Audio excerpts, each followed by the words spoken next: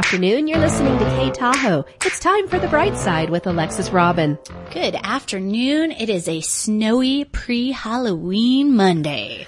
Just as it should be. Just as it should be. I mean, I could not believe the snow when I woke up this morning. Old Man Winter has returned home to us. It wasn't that cloudy last night. That's what kind of surprised me. The wind certainly was blowing. The wind was very Halloween-y. Yes, it was very spooky. It was. I had one of the windows cracked open in the dining room, just a little fresh air in, and it was making that whoosh, that scary howling noise. Like, oh, we got to close that. That's scaring me. Ooh, I love it. So we're talking today, good segue, Jen, about doing things that scare you in honor of Halloween, as promised last week.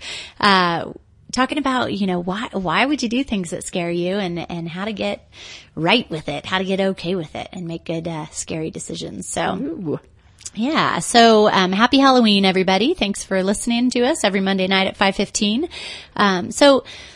Years ago, I think I've told this story on air a few times, but years ago, I found a paperweight and it said, what would you attempt to do if you knew you could not fail?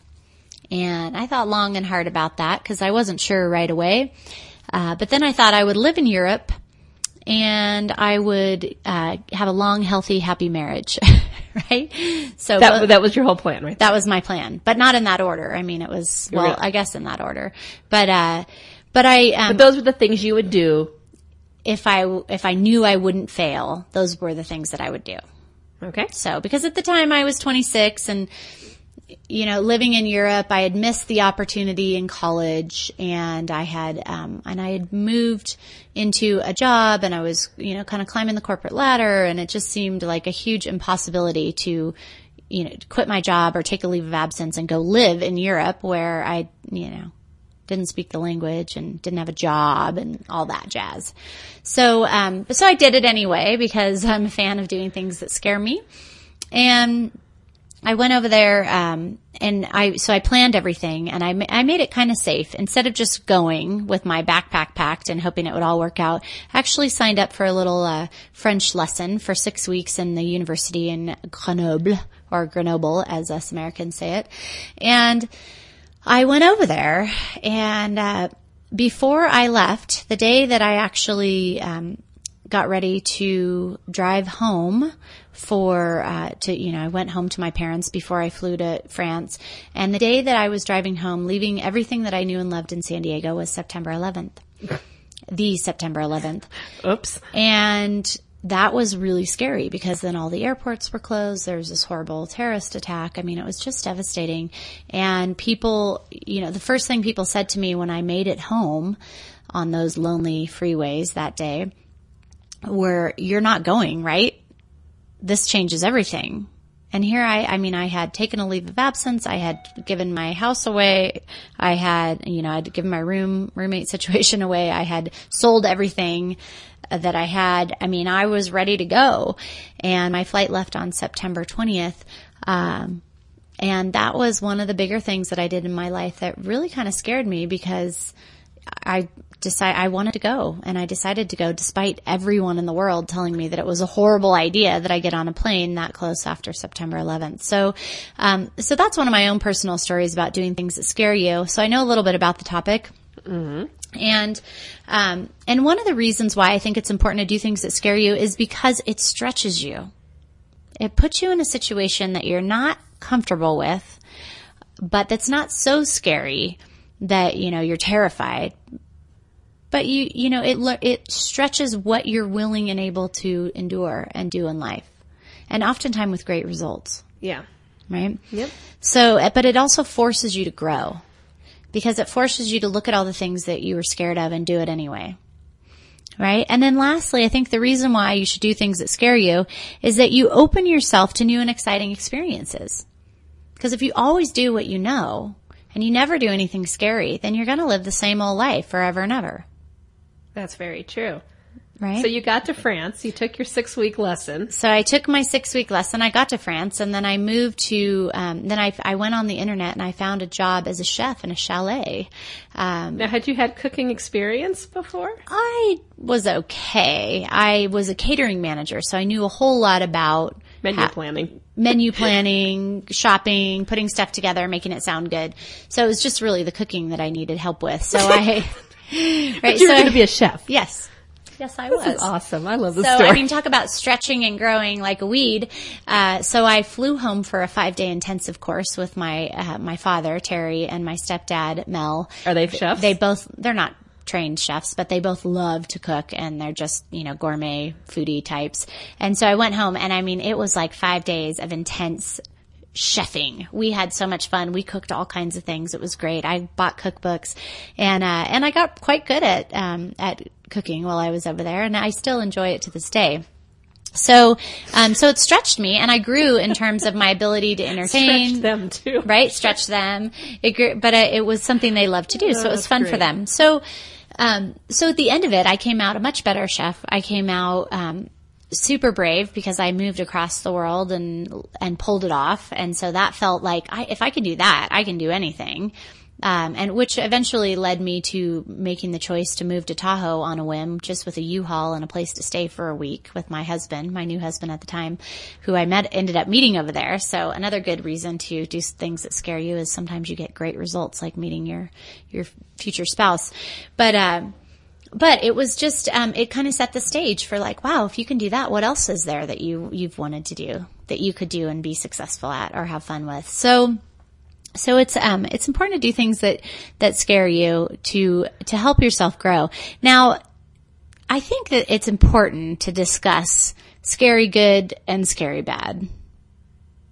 Do you know what I mean by that? Yeah, I'm still back in your France story with all kinds of questions, but that's okay. I'm just What else do you want to know? Well, I was just, did you cook in an American restaurant? Like, is it how we get excited about French chefs that they get excited about American chefs? No, I chefed in a chalet. So there was a young couple that would every year rent out a chalet for the entire winter season, and then they would host groups of anywhere between 10 to 15 people, families, rugby teams, friends, who would all come and stay, and then we would do breakfast, afternoon tea, and dinner, and a full-blown 3-course meal each night. So, with desserts and everything. I became quite good at making desserts. So you were just like the party person. Yeah. Yeah. And now I love to entertain, and it just like not even doesn't. Yeah, it's not doesn't a even faze rugby me to, team of 15. Yeah. Yeah. Okay. But but it's like, it's funny because we see like French chefs in America. It's like, oh, this French chef, whoever. And we get excited. I just wondered if they got excited about American chef. Yeah, they were mostly from England, so oh well, you had nowhere to go but up then. People say that. Yeah. But they were happy. I made things that were kind of Italian, kind of French, kind of a mix. So we did lots of different fun things. That's great. But yeah, so it wasn't like they were, getting some super gourmet experience. Yeah, I just pictured this restaurant in Paris or something. Oh yeah, not a restaurant in Paris, a chalet in a ski town, much like here. So it'd be like a little bed and breakfast. So it's kind of a personal chef almost on a level, but with people that like to entertain. Yes. Okay. You got it. That's now I'm kind of getting this like, wow, that was pretty impressive. Clear. Yeah, it's still very impressive. Right. So thank you. So how do we know, so back to the original program, how do we really know the difference between scary good and scary bad? Because sometimes you're scared of things for good reason, right? Like sometimes your body says, don't do that. It's very dangerous. You're crazy. Yeah. Right. And then sometimes your body says, don't do that. You'll die. And you think, I'm not going to die if I do this. Like I'll survive. Mm-hmm. Even if I ask the guy out and he says no, I'll survive. Like life won't stop. Right? No, you might wish it. Had for a moment, yeah. Right? But you will survive. If I let my baby cry for half an hour when it's learning how to sleep, like that's scary and it's hard. But it's sad. And it's so sad. But you'll survive it, right? And the baby will survive it. And so I have a couple of qualifiers that I use, and you can use whatever feels right to you. But scary good for me is something that's risky. Because if it's not risky, it's not scary. But that it won't harm your well-being. It won't do any like major damage to your well-being. And it won't damage important relationships. Right? So if you do this, you're not at risk of like totally blowing your marriage or a good friendship or a family relationship. Yeah, those wouldn't be good ideas. And then finally, it's a worst case scenario you can live with. Right? Like you might think, oh, that would be awful, but I could live with it. Like I'm willing to go there because worst case scenario, you fall apart. Okay, I can live with that. So, and that was something like, I'll give you another example. When I started my own business, I took a small business loan and I went out and I thought, well, I just have to give it a real go and I have to try. And one of my mentors said to me, a very wise woman named Maria, she said, Alexis, she said, what's the very worst thing that could happen if you do this? And I said, well, realistically, I'd get 6 months in, I'd probably be about $60,000 in debt, and I'd have to go back and get a job. And she was like, yeah.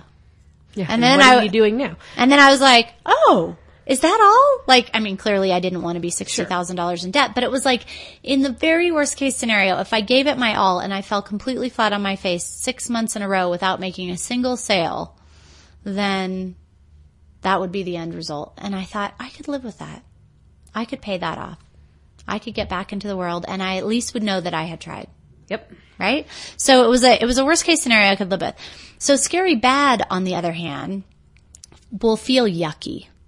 It won't feel exciting and exhilarating and terrifying. It'll feel yucky and terrifying. It will be like Martha Beck, who's an author in self-help. She writes and she says that it's like the difference between standing on a high dive and looking down and seeing pristine, clear blue water and knowing that it's scary to jump, but that you're jumping into something clean and wonderful. Or standing on the high dive and looking down and seeing like a big pile of like toxic sewage, right? Like, like you recoil when even Jen she just recoiled when I said that. You should see her face. It's great. But you recoil from it. And if your body is recoiling, like in disgust or in being terrified, then that's generally scary bad. Scary good feels like really scary, but exciting at the same time. Is it fair to say that it would be different for other people? You said that you would wind up $60,000 in debt, worst case scenario, and have to go back into the work for someone. Right. And you were okay with that, looking at that as a worst case scenario. Is it fair to say somebody else may look at that and have that kind of recoiling? Absolutely. Like, no, that 60,000 that makes it's not, although not good, not fun, wasn't a deal breaker for you. Right. But someone else might be, no, just can't live with that. Yep, absolutely. And so this is where it's so important to check your own internal compass as to what's okay and what's not, right? So for me, it was worth taking that risk versus living my whole life and wondering, what if, right? So, I mean, there came a point where it was harder to wonder, what if, I didn't do this. Like, I wonder if I would have been good at it. I don't know. I wonder if I could have worked the rest of my life doing something I really loved and had all this freedom, and it would have been great. It was worth that risk to me. Now, for some people, it may not be. But if you get to a point where you're like, I can live with that, then I think it's okay. Yeah. So good point, right? Like that was my threshold. Now, had it been, you'll lose your house, you'll lose your car, your spouse will leave you. Like then I might have said, well, whoa, that's not an ending I can live with. Like I'm not willing to do that. Yeah. Right. So you have to feel your own out. But if you recoil from it, if it feels physically yucky, if it goes up against your values, if it's potentially damaging to important relationships in your life, or it causes you physical harm, then, scary bad. I mean, those are kind of my own personal things. Now, you may have your own set, but I would say, go forward with intention and with eyes wide open. Yeah.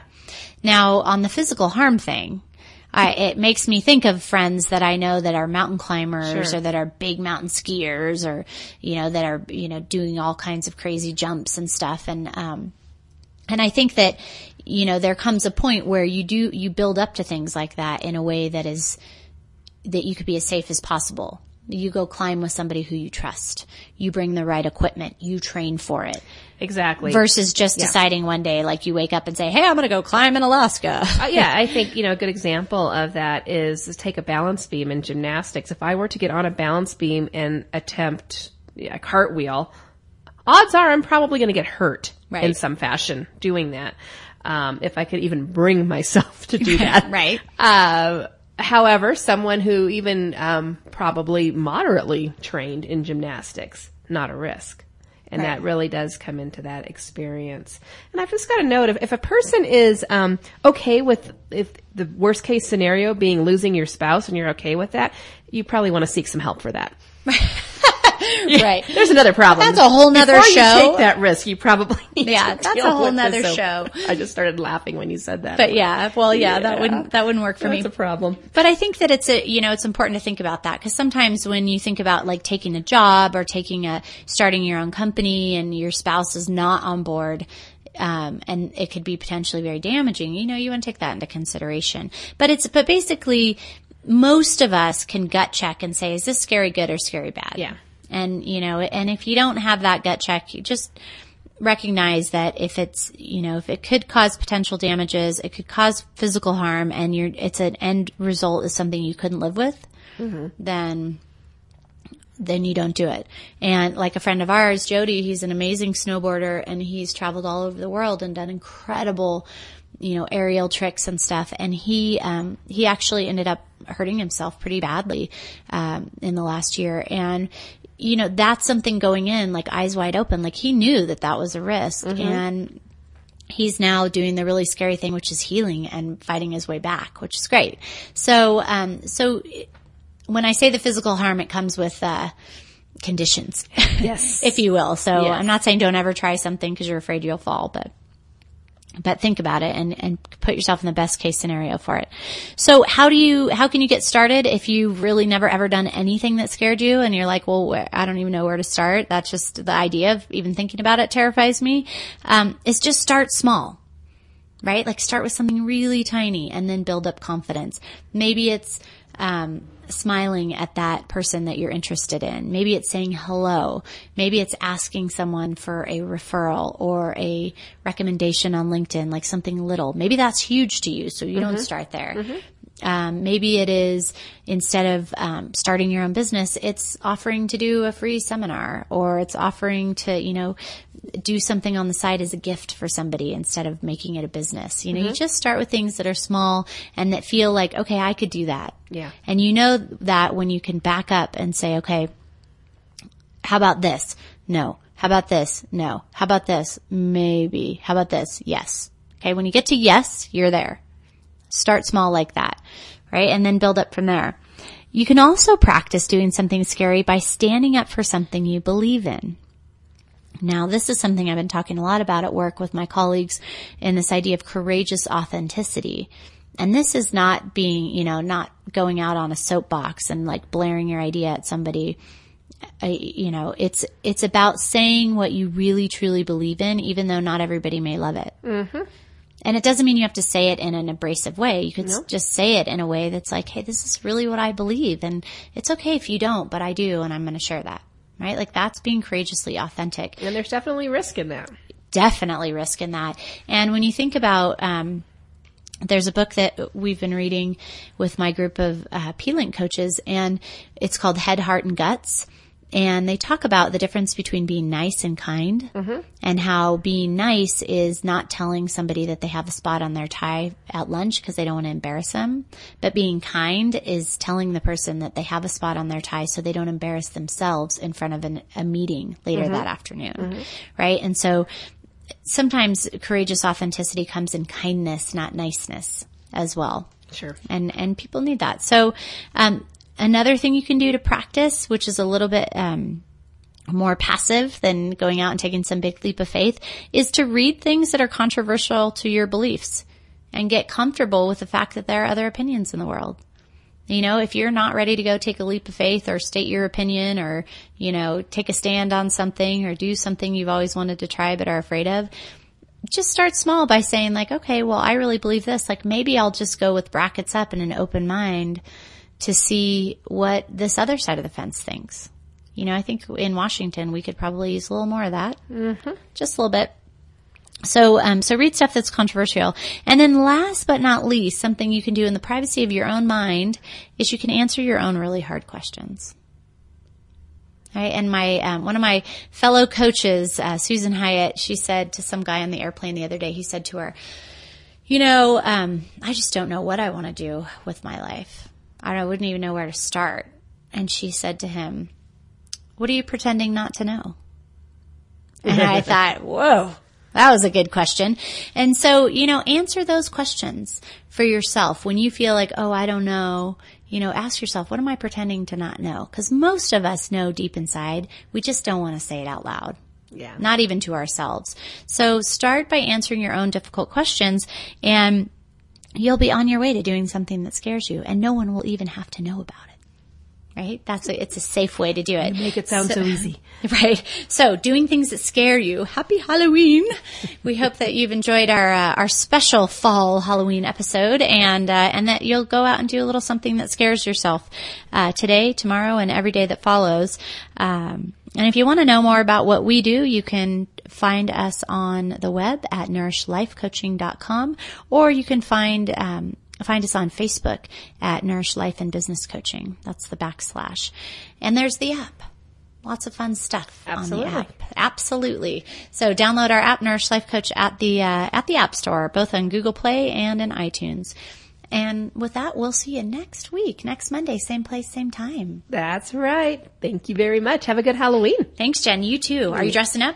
Yes, we have Halloween Cove coming up Thursday night. Ooh, that's right. So yes, we'll be out there celebrating with the community. And what's your costume? I don't know yet. Oh. I have an idea, but I don't know. I'm not good at costumes. Oh, see, something that scares her will be to find a good costume. Yeah, creativity. That always scares me. That and arts and crafts. Right. Glitter. Frightening. Glitter. I know. Very frightening. Thank you very much. You've been listening to Alexis Robin with The Bright Side here on K Tahoe.